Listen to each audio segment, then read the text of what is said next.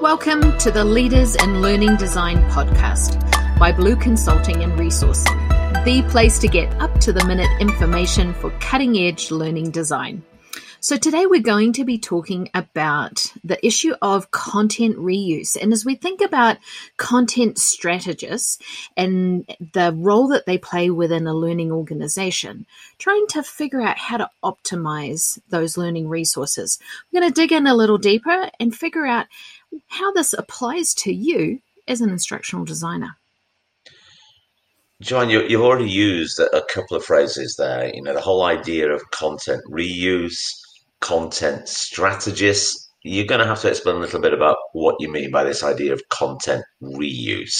You know, we were talking about content curation, but this is very specifically and a bit different, isn't it? It is. Content reuse is really a tactical component of content strategy, and it's the place where you figure out how to use and develop a single piece of content in multiple places, usually within your organization. The larger the learning organization, the more return on investment you're going to see, the more cost savings you're going to see with the reduction in waste for content development. And you're going to find some really interesting levers to pull for improving your ability for consistent messaging across the enterprise. So give me some examples of that. I'm not sure how that would look in practice, reusing something. In what kind of way, Joanne? So by its cleanest definition, content reuse is any learning object that is used as is in an unaltered original format. That content is then used in a variety of ways in classes and study groups, in different LMS courses. It might be included as a part of a communications, a video, for example, a clip that's just a minute or two might be reused in a variety of different ways. When you're developing it in its original instance, you're almost planning for those different kinds of uses. So your original intent might be to use it in course A, but it could also be sent out as a part of a communications to whet people's appetite to want to take the course. It might be sent out as a follow-up piece after the course is over to remind them of key learning points. It might be something that could be leveraged in another course to remind them of fundamental concepts before they move on. It might be used in some other completely unanticipated way, but it's essentially used in its entirety. It's not broken into something more granular. Now, there are other versions of reuse. When you remix, you take parts of that original piece and you reuse it. So maybe it's not a video, maybe it's a lesson on a particular topic, but I developed it for new hires, and now it might be of use to folks on the floor.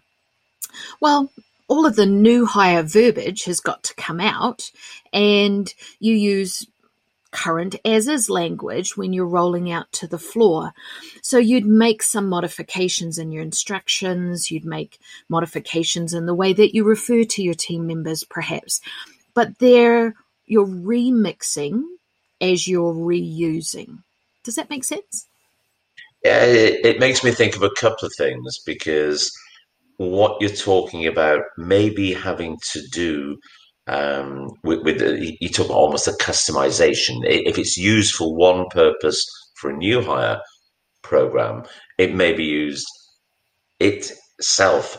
It may be used in another place, but you would change some of the content around it. It's a bit back to that idea of wrappers, isn't it, that we talked about last week, where the object, the generic object, if I can call it that, sits as it was somewhere else, but you can put stuff around it that make it relevant to the different situations. So it's more than just cutting and pasting it and lifting it and repurposing it, isn't it? It really is.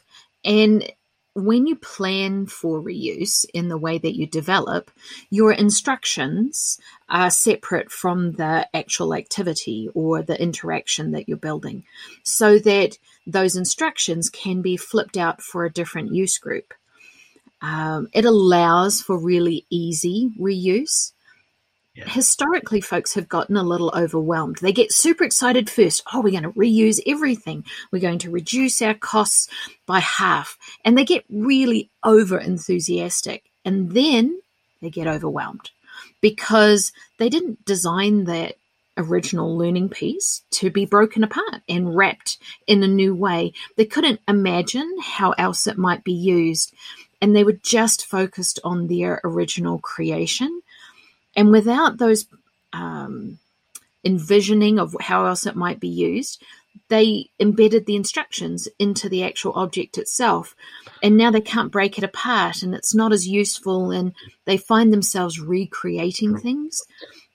So being aware of the concepts of it being potentially a reusable, well, can I use the phrase reusable learning object? Because we used to use that phrase a good while ago when we were talking about WBT, didn't we? That was the kind of buzzword for a wee while, the idea that things would be reusable learning objects. But if you're going to have that kind of strategy, you design those things in such a way that anything that will be unique to a particular situation is excluded from the object itself, from the reusable piece. Is that right? Yes, and you need metadata tags to be able to find it in a large learning repository. Can I Google or can I search that item and get usable returns?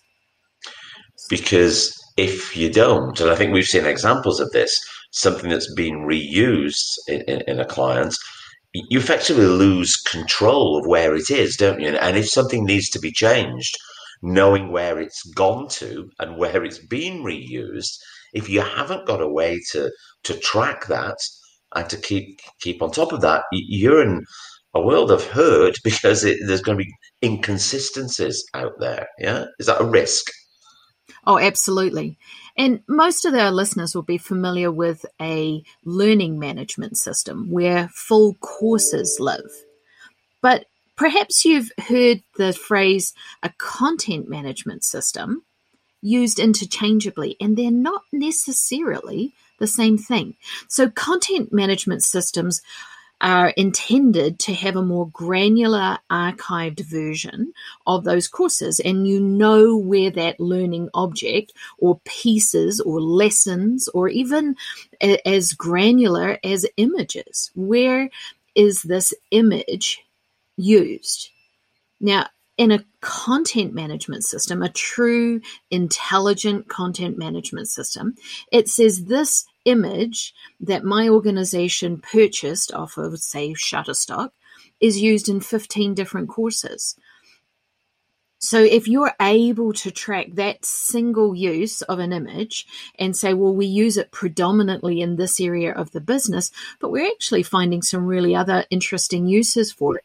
Or maybe that image is overused and we want to get rid of it or replace it with something that's more current, that you're able to find all of those instances and make those changes in a really easy and relatively quick way. Most learning management systems are just a collection of courses that you search to say, is this course here? Is it still fit for purpose? Yes, no. Is it going to be delivered again? I mean, those kinds of sort of low-level interactions at a course level are quite different than what we're talking about with content creation, reuse, remixing, redistributing, and retaining that content in a content management system. And if we go down this path and we adopt this kind of strategy, what's the obvious benefits from it? What's the big payback? So the big payback is in the reduction in development time and the efficiencies and standardization of messaging within the organization. So not too long ago, I developed a quality course, and we were teaching quality folks how to do their role. That course was then repurposed, and probably about 80 or 90% of it was then reused for a new hire version of that quality course. What did it mean to be delivering quality materials within that environment? It got a little bit of recognition because they had budgeted about 40 hours for that new content to be developed, and it was essentially finished within a day. So we'd reduced the amount of development time, and they began to get excited about the efficiencies. Wow, we developed so many courses instead of treating them all as separate entities. Let's try and figure out where we are reusing that content. Well, then we created a similar version of that same course for the floor, and then another version for a different role with similar quality requirements. And before I knew it, my original course, I'd touched 3 versions of it. Now there were 10.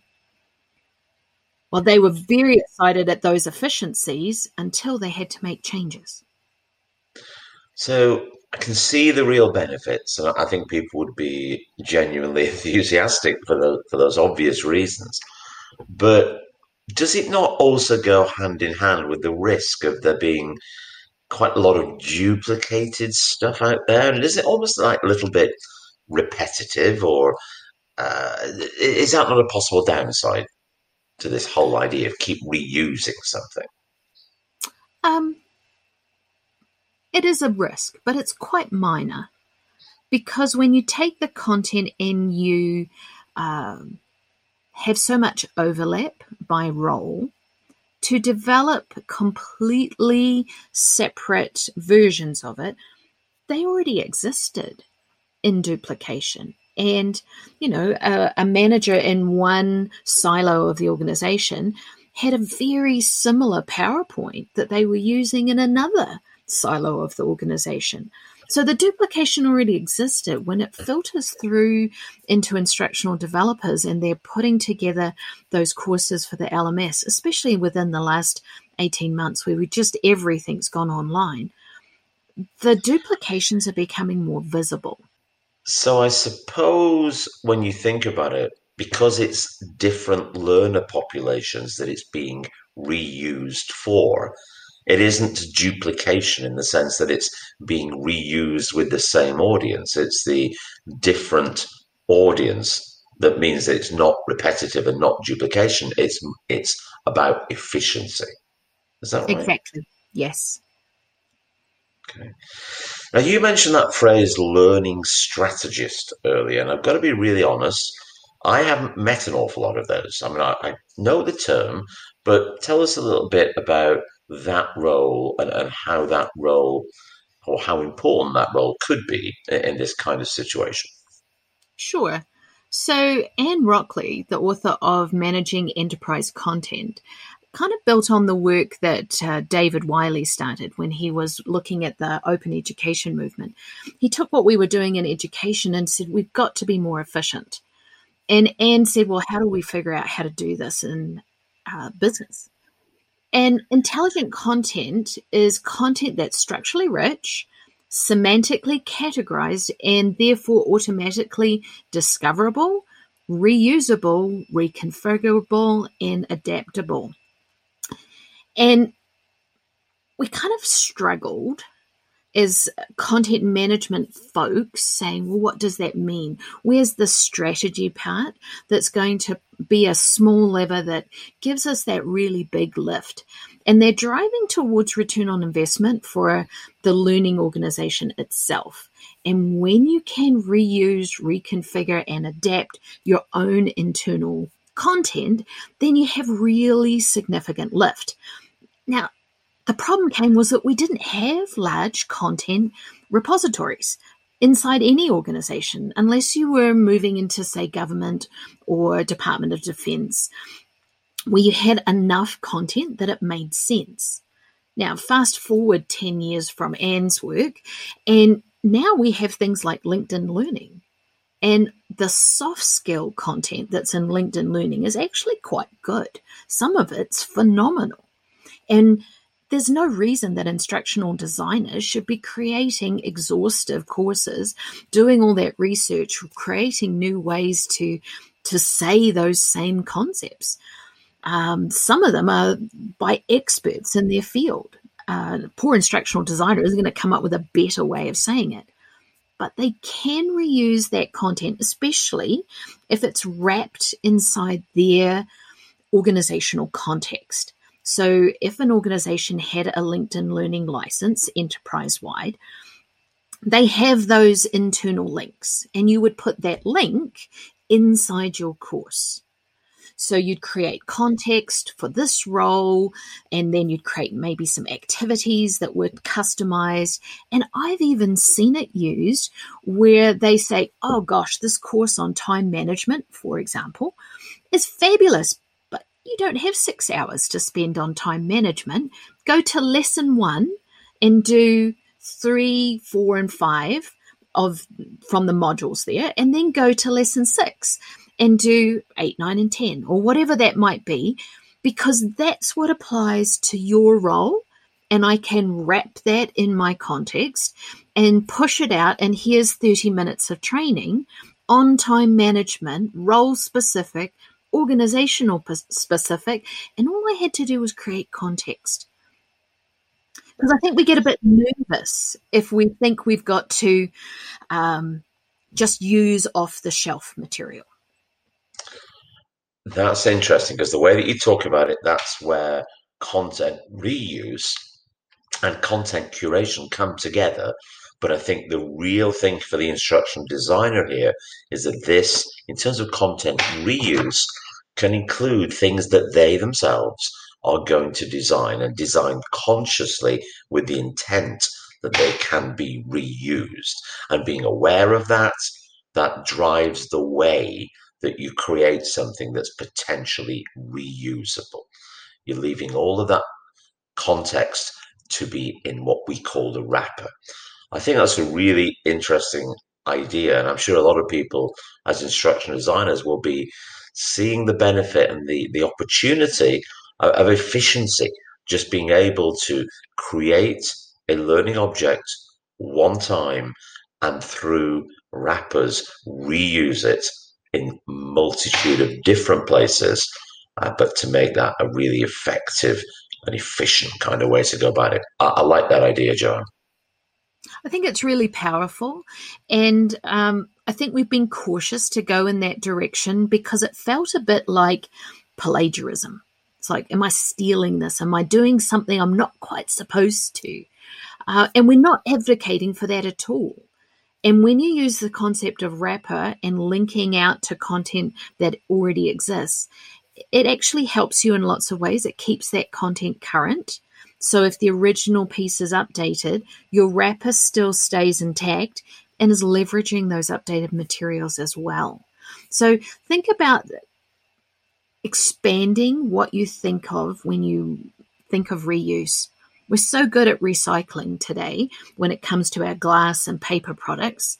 We need to broaden our concept of what it means to reuse content. As instructional designers, we have to get more effective and efficient in that process because not everything requires completely new creation.